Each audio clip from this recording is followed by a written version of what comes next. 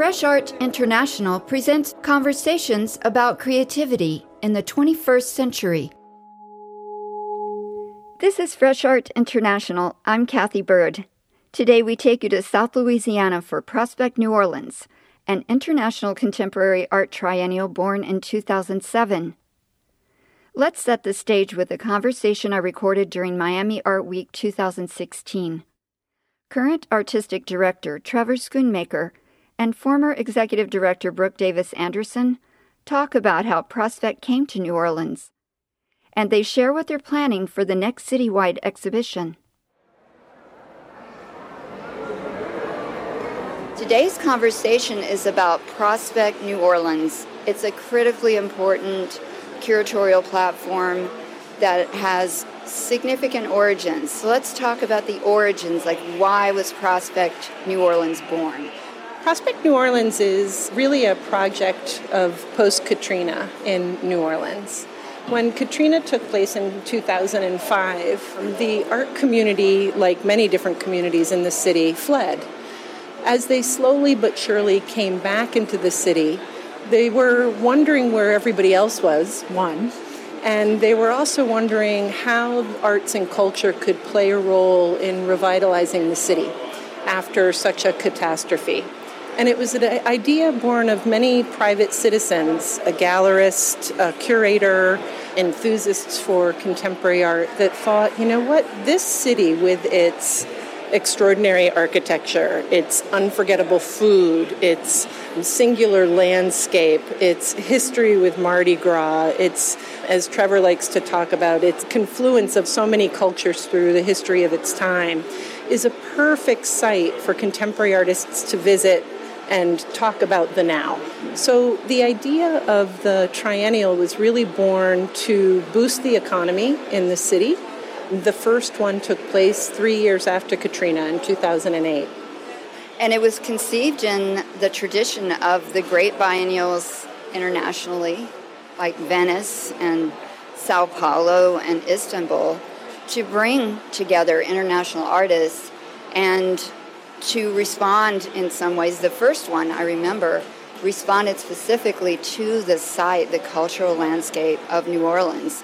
And I think the Prospect has evolved. Maybe let's talk a little bit about how it's evolved.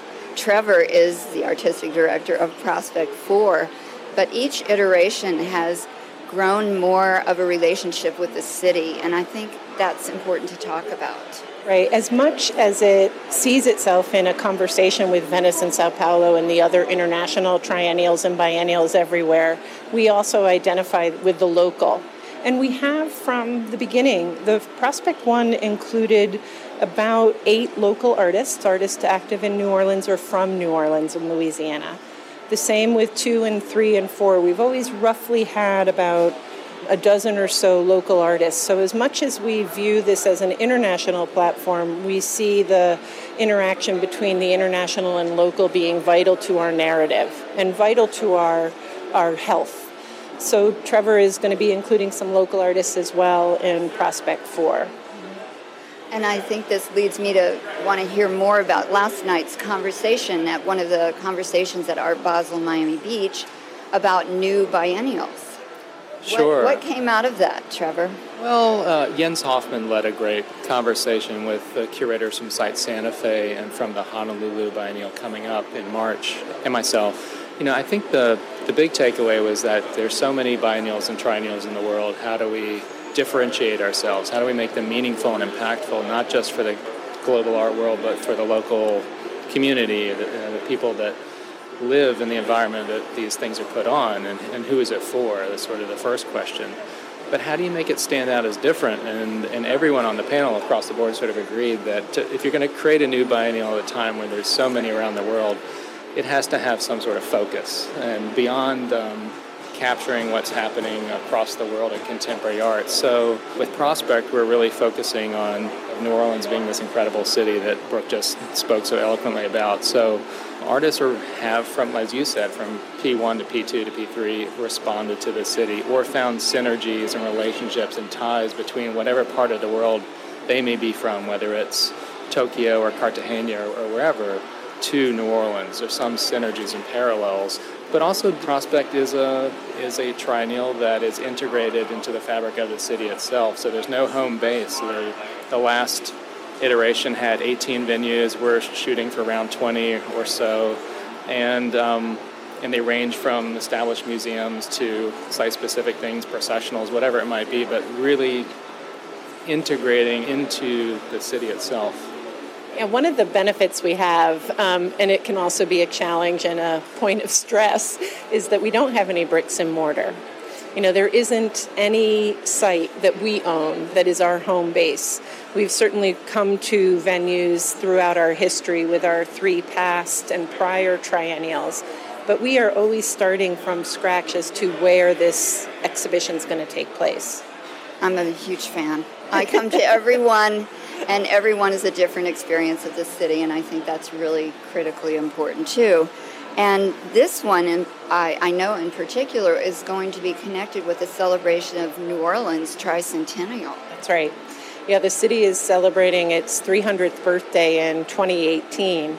It was one of our decisions that led us to change our dates slightly and extend into the end of February. There was another reason too, and the broad feedback that we got from our devoted public, everybody hands down wanted more time.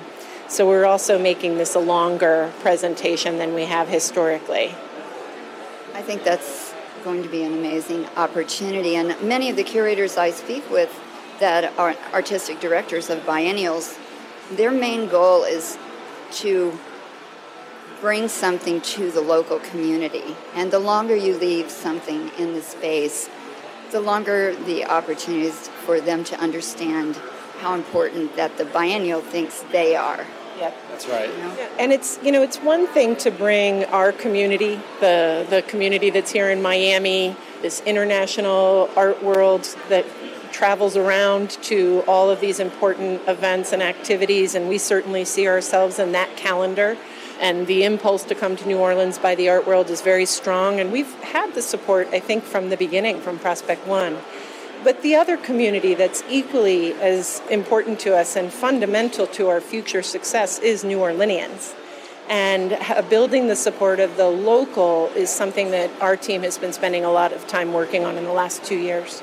And I think to your earlier point about how Prospect has always engaged with the community, and to Brooke's point, every city is a living, breathing organism that's always changing. And New Orleans has been in a more rapid state of change post-Katrina. So Prospect 1 responded to how New Orleans was in 2008, and Prospect 3 responded to how New Orleans was in 2014. It's going to be very different in 2017 because the city's different, the community's different, their engagement with contemporary art's different, the demographics change, the buildings, everything changes. So that it keeps things dynamic, and that was something we talked a little bit about last night as well. And with the tricentennial gives us a great foothold to, or anchor to really think about where New Orleans is, why it's there, the mouth of the Mississippi, on the Gulf of Mexico, and these historical connections. So it's enabled me to focus even a little bit more tightly on North America, Central America, South America, Caribbean, Africa, Europe, that are more historical connections. Of course, there are artists from other parts of the world that will be included, but we've honed in just a little bit. That reminds me of what we were discussing this morning. You were mentioning Franklin Sermons, the artistic director of Prospect 3, his legacy, his point of view about New Orleans and what the large black community, the Caribbean influence, he brought all that in. To me, that was a new energy that was given to Prospect, and I'm looking forward to you talking a little bit more about the theme I heard for this next Prospect New Orleans, Lotus in Spite of the Swamp. Lotus in Spite of the Swamp. Yeah, that's the title and the theme and our sort of conceptual umbrella for Prospect 4. It's, of course, the swamp is evocative of the actual natural landscape around New Orleans and where it's situated and its connection to water and the way that water connects us to the rest of the world. But the lotus flower as that metaphor comes from Buddhist and Hindu philosophy of this beautiful flower growing in this fetid, murky swamp, and the ability for the necessity for us to be able to, in difficult times, the darkest times, to be able to rise out of that and grow something beautiful and powerful and strong and graceful. And I think in this particular moment, it's maybe even, that's always true, but I think in this, we're really feeling it maybe a little bit more than usual right now. And the last part of that puzzle and sort of the title is Archie Shepp, the jazz saxophonist, actually used that very language to describe jazz itself. He said jazz was the lotus in spite of the swamp. So with New Orleans being the birthplace of jazz and the importance of performance and music in this city, there will be a lot of engagement with that in our show. It just felt like the right sort of evocative title for us. We're so excited about Trevor's vision for Prospect 4 because it's spiritual, it's communal, it's performative. It's so rooted in New Orleans with the Archie Shepp connection. But I also want to talk about some of the feedback we've been getting about the title because it shows to me that we have all these great opportunities to enter into a discourse with locals. So when we're out there promoting Prospect 4 and we're talking about Trevor's very poetic title, I'm in love with it, The Lotus in Spite of the Swamp, a couple of New Orleanians will say, well, Brooke, that's great, and I get it, but wouldn't it be the lotus because of the swamp? And I think that that's a valid response to the title because it also shows a real sense of pride and love of the local, of the place, which is something that hopefully we all can feel about our own places and our own environment. Once you start informing your audience that it's actually a quote from Archie Shepp to describe one of America's greatest art forms, jazz, then they're like, oh, okay, good, I get it. It's one of those titles that's very provocative and evocative. And it allows us to really talk to our audiences in an exciting way. And I think just the title itself is going to give a positive energy to the way people are thinking about it before they come. Yeah, because, something you talk about, and one of the reasons why I love you as a curator, is you talk about the importance of beauty, too. Sure. And, of course, that lotus is a symbol of beauty, just pure beauty. That's right. And artists bring that to the table. Yeah, I think it's important not to overlook beauty and for it not to be a dirty word in the art world, that you can have work that is conceptually rigorous, deeply meaningful in terms of its societal impact, and still be beautiful and hit on all those fronts. And I think that's the aim for the triennial in general. So that, beauty is like your sharpest tool as an artist, really. It pulls people in. It makes them look longer. It gets your message across. If you're too didactic or you're too obtuse, you're only preaching to the choir. And the same work can hit on multiple levels. So it can be, the first moment can be just, wow, it's aesthetic beauty. And the next can be, it's a very meditative. And then you peel off another layer of the onion and you see this deep critique in the work. And it can all be there. What parts of the city are inspiring projects? I might say that this is going to be more river-focused, and we're going to be experiencing the Mississippi more, both the banks of and perhaps even the river itself. I think you're kind of wanting to make sure that the river's not overlooked by our audience. That's true. Yeah, because, again, like I said earlier, that's the reason that New Orleans is there. It's relatively easy to come to New Orleans and never see the Mississippi, which is kind of mind-boggling. These opportunities will change from P4 to P5 because the city's changing, but I think trying to focus on the water and bring people to it is one of our strategies, and maybe compress the footprint a little bit in general. Are any artists going to be working with certain communities? Thanks to funding from the Hellis Foundation, we've been bringing artists into the city all year who have been spending anywhere from a week or more. A couple of artists have been there for several months. We've established some residencies with partners like the Joan Mitchell Center and the Studio in the Woods, two great partners in New Orleans, where we've actually had our Prospect 4 artists in residence. And I want to know from you, Trevor, what does this opportunity mean to you as a curator? It's fantastic. It's ideal. I was speaking with Dan Cameron before he organized the first one, and he called me up to tell me about it, and I went to P1 and loved it, and then I went to P3, and I've been visiting New Orleans since the mid-'90s because family friends live there, It's a city that I love, first and foremost. It's a biennial, now triennial, that I've fallen in love with. So it's a really unique opportunity. To curate a biennial is a great opportunity anywhere, but this one speaks to me on a personal level. So it's just an honor, and it's fun to be in the city. A year after I speak with Trevor Schoonmaker and Brooke Davis Anderson about their vision for Lotus in Spite of the Swamp, I head to the Crescent City to find out what happened next. I'm here to explore creative projects by 73 Prospect 4 artists. Quintron and Miss Pussycat are my first encounter. Playful and inventive, the artist duo calls New Orleans home. They've been presenting puppet shows around the world for 2 decades. In rock music clubs, art spaces, and movie theaters. This time the stage is set at the Ogden Museum. A puppet movie landed at the heart of their P4 installation.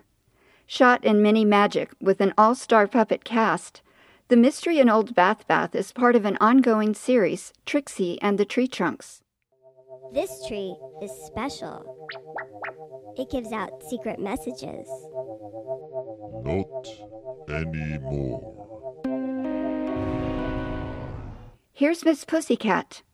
It's The Mystery in Old Bath Bath, and it's a puppet movie that Quintron and I made a couple of years ago. And right now they're in the Happy Garden. Oh, that's right. It's the tree. It's the tree, and the tree gets sick. And to me that relates to the Lotus in the Swamp because it's plant-based artwork. Fake plant-based artwork. Life is a jubilee, over it. On the streets of black girls and violent she meant to you. Remember when leave me alone, leave me alone, leave me alone.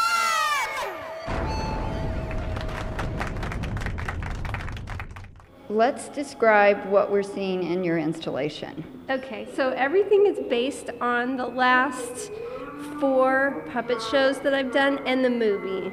3 of them have been touring puppet shows that Quintron and I have done. We go on tour in rock clubs mostly. These have been all over the world and they've still survived somehow. That's the clothes made by Small Furry Animals. That's the Cookie Carnival Baking Contest. That's the Happy Castle of Goblinburg. These are backdrops that are going to be hung up that relate to these shows. And around the corner is Frenchie and Jet. Who are Frenchie and Jet? Frenchie and Jet are right here. Oh. That's Frenchie and that's Jet and that's Valentine and her stunt double and Taffy and his stunt double and Booker and Lamont. And that's a photo of Valentine behind you. There's photos I've taken of the puppets with a medium format camera. And this is a storyboard because you do a lot of work actually to do a puppet show. Yes. It's a lot of drawing and plotting and planning. And then what's new about this show is there's papottery. Papottery? Papottery. I started making ceramic statues of the puppets. And then out front there's a puppet theater that's been on tour and it's portable. And they're all portable, but that one's really portable because it's inflatable. Ooh, wait. It's Quintron's turn to introduce one of his sound machines.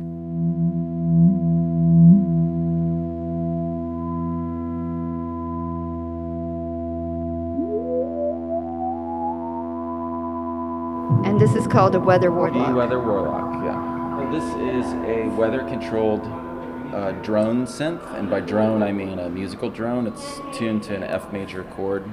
It can be tuned to other keys as well, but right now it's tuned to F major. The notes of that chord, the root, the third, the fifth, and the octave, are all modulated by weather sensors that sit outside, and there are sensors to detect wind speed, sunrise and sunset, moisture, like rainfall, dew, snowfall, etc., and a temperature sensor, which we can't see, which is in there, that modulates the speed of the bass drone. So, let me turn it up here. This is I'd love to that's hear the wind speed, just wind all by itself. This is the bass drone, whose speed is controlled by, the phasing speed is controlled by temperature, and that changes very slowly, so I can't really demonstrate it, but And then there is sunrise and sunset sensor, which only activates when the UV is between darkness and full bright. And it takes about 45 minutes for that. It's a slowly ascending or descending pitch that changes in those times of sunrise and sunset. Or when it's like a dark and cloudy day, it'll go crazy and sound like a ghost.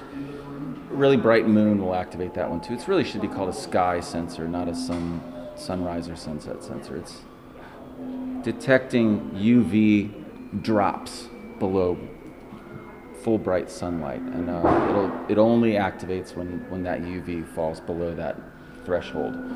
And then there is a rain sensor, and it's not raining, so we can't hear that. Let me go fake the rain sensor right now. Okay.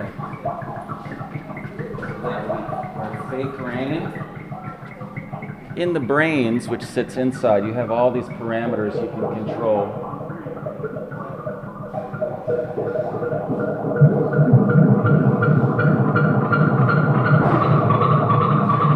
So you can play it musically as an instrument. And then I'm going to demonstrate the sunrise and sunset, the sky sensor, just by putting my hand over it. You haven't really heard it unless you've heard a real sunset.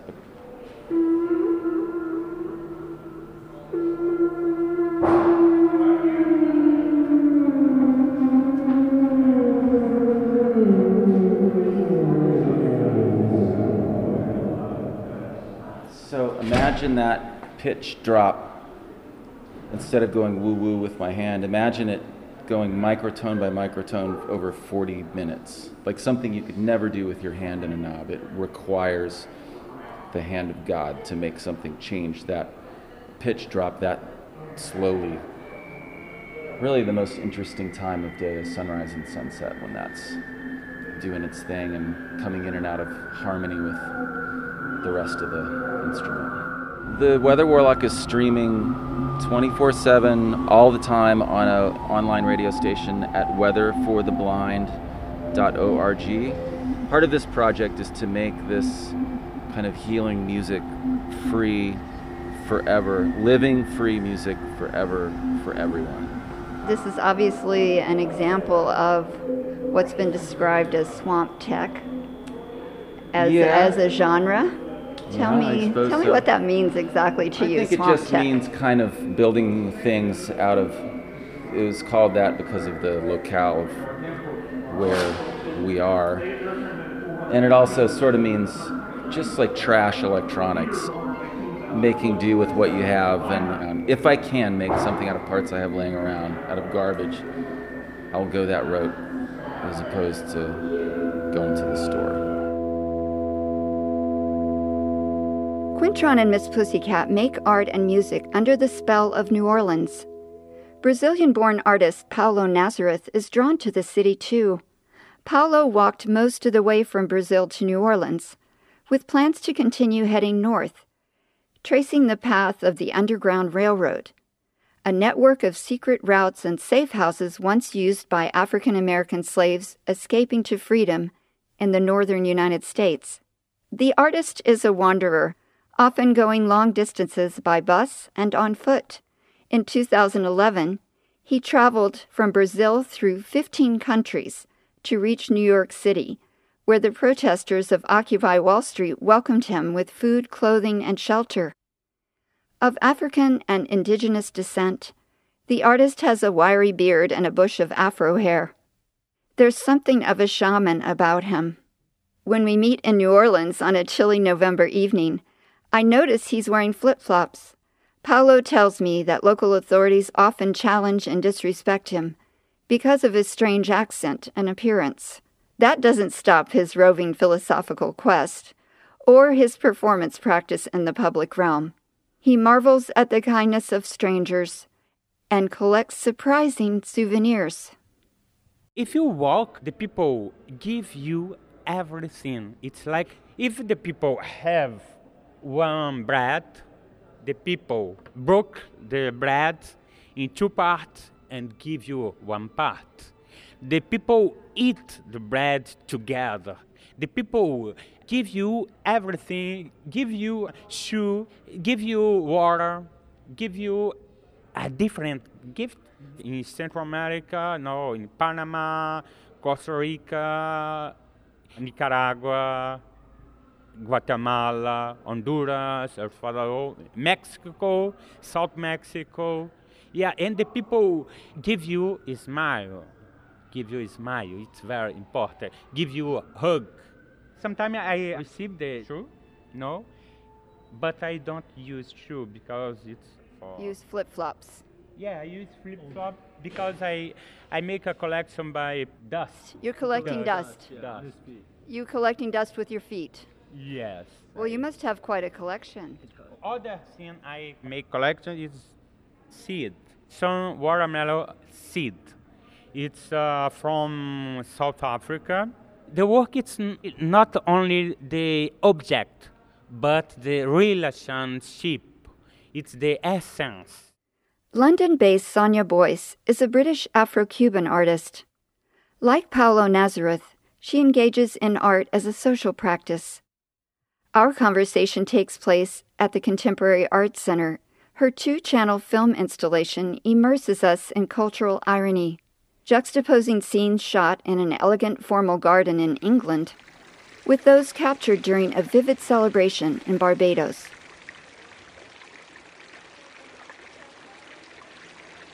The film starts off in a stately home called Harewood House, which is in the north of England, and it's a house that's owned by the Lascelles family, who gained all their wealth from slavery and sugar production.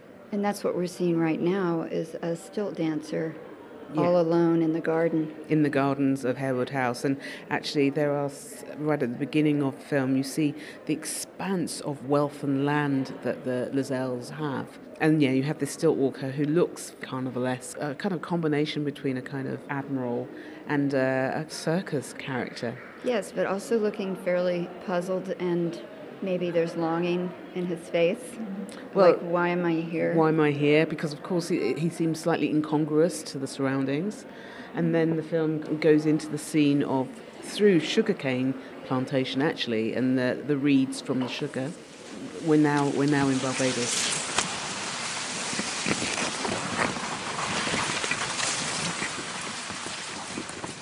A very different kind of landscape, still rural or pastoral. But we're now in Barbados, and we see the landscape of Barbados, and you see sheep that look a little bit like goats, but they're actually sheep. The second of, I suppose, the folk characters, the stilt walker being the first, and this is now Donkey Man. My name is Donkey Man.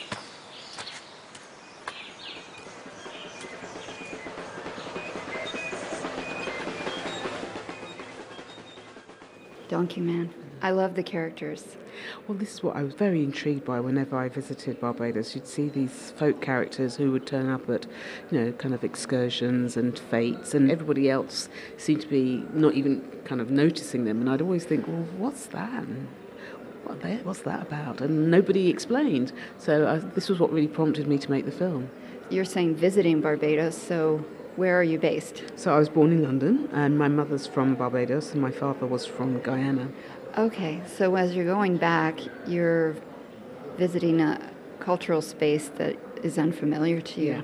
And I'd never been to Cropover, and I should explain that Cropover itself is a harvest festival that's directly connected with sugar, the sugar economy. For 9 months of the year, there'd be people working on the land to cultivate sugar, and then when the last of the sugar was cut, there'd be a big festival, and that's why it was called Cropover. And it's now become very central to the tourist economy of Barbados. In fact, it's separated a bit from the actual cycle of plantation and of cultivating of the sugar, the economy of sugar production, to be a summer festival that happens in July and August. And brings all kinds of tourists from all over the world to From all over celebrate. the world come to celebrate it.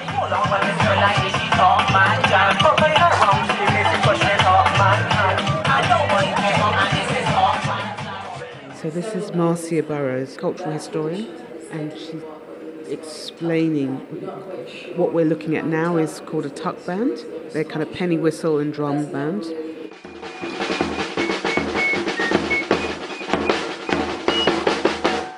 What would you like for people to take away from this experience? One, that it's very sensual, that there's something quite surreal about these characters.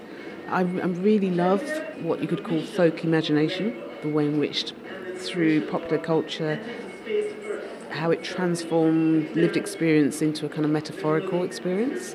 That's what I was really interested in, really. Also, just the legacy that this is a festival that it harks back, but not in an angry way. It's kind of made something out of the conditions in a very a resilient way. Right. It's very respectful of the tradition, and the tradition respects the history, even as painful as it was. Yeah, definitely. Thank you for sharing this with me. Thank you.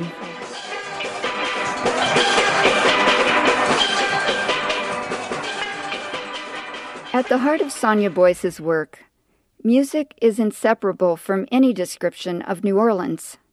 The Music Box Village, official site for the Prospect 4 Artists Party, is a magical world of shacks, miniature houses, and kinetic architecture built for hand-powered music making. In 2016, after 5 years of pop-up music box performances in the city, the Sonic Village has taken root at the edge of the levee in the neighborhood known as the Bywater. 1, 2, 3, 1, 2, 3.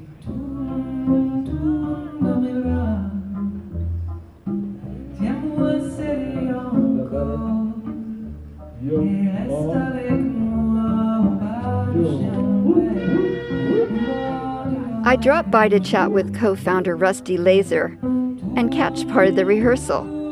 It's my lucky night. I get to meet P4 artist and Mardi Gras Indian chief Daryl Montana. Daryl is hard at work in the warehouse. Not only are his labor-intensive Mardi Gras Indian costumes on display in a P4 exhibition at the Jazz Heritage Museum, he's creating a new sound sculpture for the village. This is our new musical house that's being built right now in the shape of the top crown of a Mardi Gras Indian suit once it's all decorated. Right now it just looks like a big egg, a big yellow egg. It's our newest instrument, and it's with Daryl Montana, who's a Mardi Gras Indian big chief. I did this in yellow. The reason why I chose the color yellow because my tribe is the Yellow Pocahontas. We're going to get it done. Yeah, you know, I'm used to working under pressure making these suits. Let me just tell you about the suits. The suits take 5,000 hours a year to make one. That's just me, not my help. I started doing the suits when I was 6. I made my first suit at 9. And I'll be 63 in April. So I've been involved in this basically all my life. What sound will come through this? We'll have the cowbells, we're going to have the tambourines, my voice. It'll go, Mighty Kudifayo. And that's the Indian spiritual song that we sing religiously. For funerals.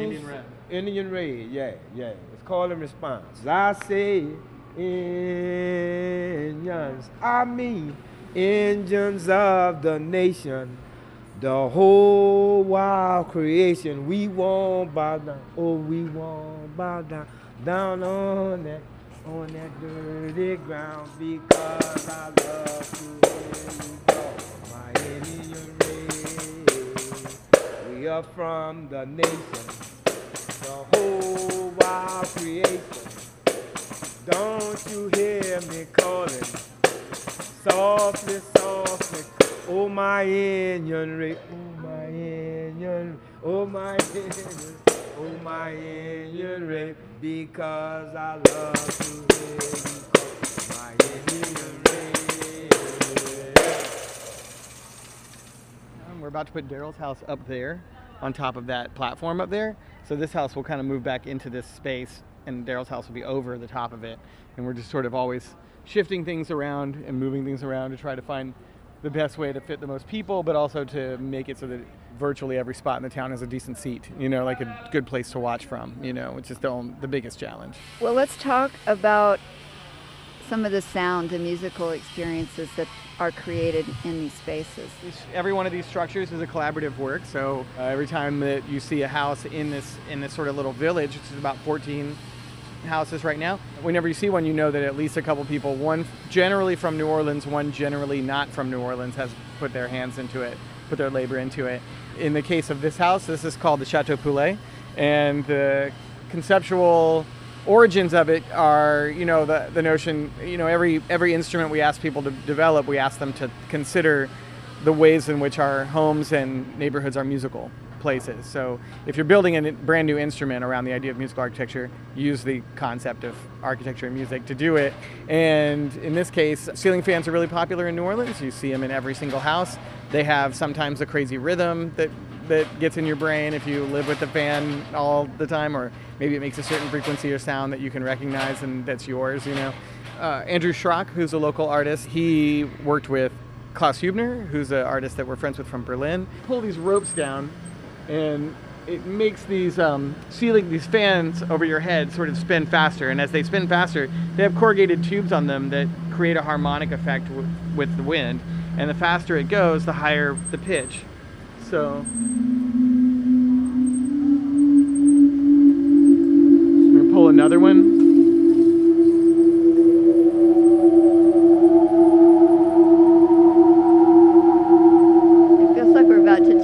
It does. It's nice on a hot day. It's really nice on a hot day. So if you kind of ease off of them, you can sort of lower the pitch back down. And you can play that. You can kind of move in and out of that. We're not aiming to create conventional instruments. We're not trying to make instruments that if you play a guitar, you'll be comfortable on this. We want people who don't play instruments at all to feel like that they can play this, or they can make it make a sound. The Music Box Village shares P4's high esteem for New Orleans musical life. So do the Kitchen Sisters, award-winning independent podcast producers based in San Francisco, California. We're the Kitchen Sisters, Davia Nelson and Nikki Silva. Nikki and Davia have been coming here for years to collect New Orleans stories. For Prospect 4, they've added something new, a collaboration with Audubon Jones and Associates, an artist collective from Houston, Texas. Together, they staged a unique community event on opening weekend, Levee Stream, a remote live broadcast on Bayou Road. Davia Nelson is back in San Francisco when I call her to talk about the Kitchen Sisters P4 experience. Fragments of music and voices from two of their New Orleans-inspired podcast episodes flow through our conversation. You've shown a special love for New Orleans over the years. I don't think we're the only ones. I bet a lot of your listeners have that same feeling of, what do they say? It's the northernmost outpost of the Caribbean. To me, it's sort of like going to Marseille, or just one of those places in the world that just has its own heritage, its own rules, its own way of walking. And we had been coming and going from New Orleans for years, but in terms of the life of the Kitchen Sisters, it was our Lost and Found sound series. Someone told us about 8 cardboard discs that Tennessee Williams recorded with his lover Pancho in 1947 in a penny arcade in New Orleans. And we went in search of those recordings, and that led us into the world of Tennessee and to New Orleans.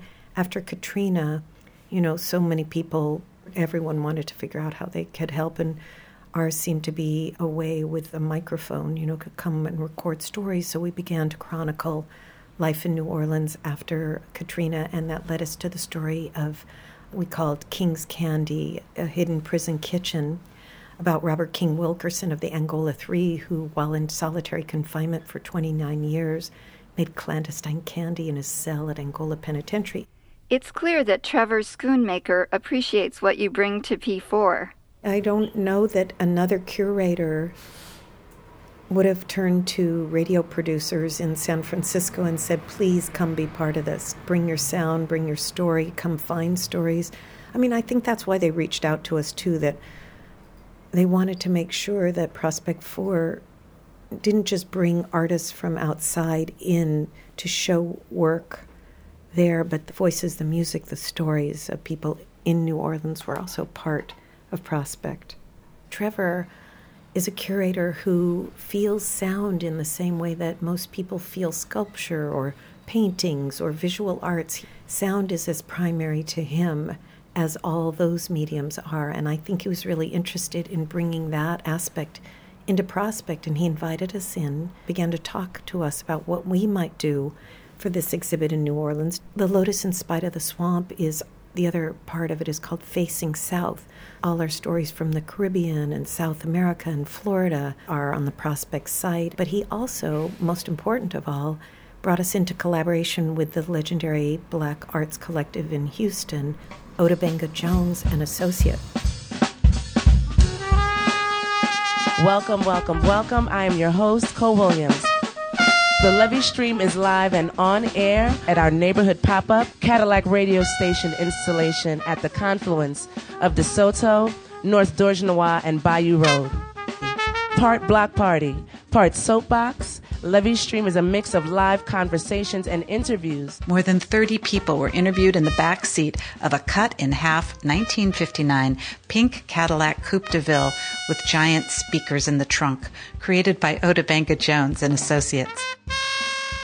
Picture a wheel of 5-minute conversations with artists, activists, visionaries, neighborhood leaders, live music, DJs, and sonic prayer flags emanating from speakers throughout the neighborhood.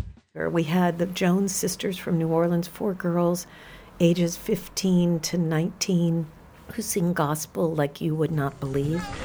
From the West Bank of New Orleans, ladies and gentlemen, the Jones sisters. Give some love. Give a round of applause. A new creation, Jesus in me, in close relation, having a part of his salvation. Happiness is the Lord. DJ Flash Gordon Parks from Houston, who's just this killer DJ, played. Also DJ Rockaway from New Orleans. DJ Soul Sister came and was interviewed at the booth. 2 members of the Angola 3, Albert Woodfox and Robert King Wilkerson, both came. David Wagner, who is an architect who's really trying to redesign New Orleans in terms of climate change and the water issues, and has this whole project called Floating Cities.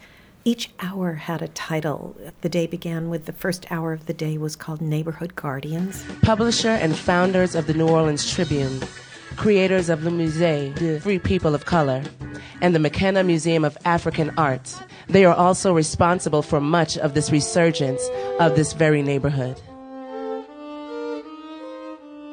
My childhood was a segregated childhood. I can't even remember talking to white people until I was in my teens. The next hour was called Floating Cities, then Facing South, then The Artist in Spite of the Swamp. All right, Maria. Maria Berrio, who was born in Colombia and now lives in Brooklyn, is the artist whose work is featured on the cover of the Prospect 4 catalog. Her works are a gossamer collage of Japanese handmade papers, watercolor, and charcoal on canvas. Lush, magical landscapes that reflect on global migration and intercultural connectivity. Please welcome Prospect 4 cover girl, Maria Berrio. Welcome. If you have not seen these beautiful pieces of art, you have got to. Where do the stories come from in your work? I'm inspired a lot by South American folklore, by mythology. They're also autobiographical, so there's a mixture of everything. It's kind of like the same way as the materials. Like I layer different stories all together into one piece. We closed with an hour called Human Flow. So dozens and dozens of people spoke and performed with us that Sunday of opening weekend of Prospect. I listened this morning. Wow. How did residents initially respond to your project? The neighborhood kind of couldn't quite figure out what we were talking about at first, because we would kind of sweep in Otobenga Jones and the Kitchen Sisters and just walk the neighborhood, go down to Domino Sound Record Shack, and we would just go up and down Bayou Road telling people what we had in mind, telling people about Prospect. Prospect had never been in that neighborhood before, so it wasn't something even people were familiar with. Bit by bit, people just really liked the idea. New Orleans, those people will party at the drop of a hat, right? They are always having street festivals. The Gumbo Festival was going on while we were there, and another storytelling neighborhood festival was going on. It's a city that gathers, that has processions, that has second lines, that has rituals that glue it together. I think those rituals, those traditions are probably why it was able to remake itself in the wake of the flood. in the wake of the storm. I think other cities will have harder times than New Orleans has in some way because it is so neighborhood-based, so connected. I'm wondering how participating in this exhibition will influence your future work. I mean, first of all, we met so many artists there from all over, artists whose work just was so eye-opening and heart-expanding and kind of revelatory to us. And I have the feeling that we're going to do collaborations with some of those artists. It just felt like we were finding a new group of people who we wanted to create work with.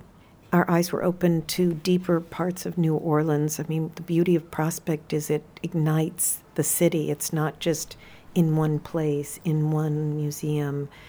Prospect is throughout the city, so it just expanded our vision of New Orleans.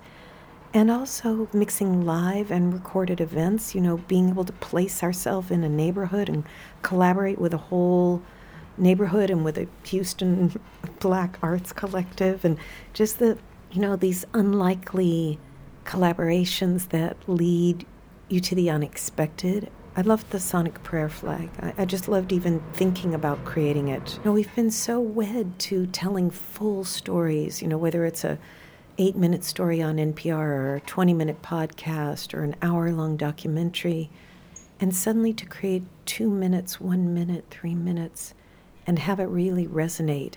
I think that's going to really affect our work.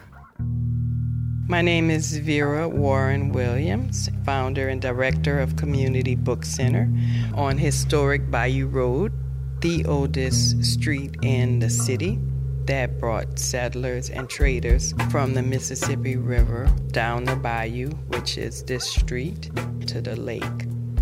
We still have the cobblestone street. Bayou Road cuts across the regular street grid of New Orleans, connecting several neighborhoods: Treme, the 7th Ward, Bayou St. John, the fairgrounds. There's a little line of shops that make up the center of the neighborhood. Beautiful little structures, pale Jamaican pinks, aqua blues, mossy greens. Across from the Community Book Center is the King and Queen Emporium. It's in the old church of I Am That I Am. And there's the Cocoa Hut, where Mother Nature sells jerk chicken and fried plantains. The half-shell oyster house, the cupcake fairies. Across from the little shotgun park where Manny and his family sell fruit, there's the Pagoda Cafe and the Club Caribbean. Matt Knowles, the owner of the Domino Sound Record Shack, says, "I don't know any other street at all like Bayou Road in New Orleans. With the bricks, the angle, the Caribbean vibe, it's got a sweet feel to it." This is Fresh Art International. I'm Kathy Bird. Today we share a few of the creative art and cultural experiences of Prospect 4 New Orleans, the Lotus in Spite of the Swamp. Once again, the International Art Exhibition offers diverse encounters with art inspired by the city. These projects are bursting with the beauty, wonder, and pathos of New Orleans and the global South. If you like what you're hearing, please let us know at Fresh Art INTL. We invite you to listen, follow, rate, and review Fresh Art International. You'll find more than 150 episodes anywhere you go for podcasts. The John S. and James L. Knight Foundation awarded Fresh Art International a matching grant. Our challenge is to match the funds awarded. Please help us meet this goal. Visit freshartinternational.com and click on the support button to make your contribution. Thank you for listening. Stay tuned for more contemporary art talk.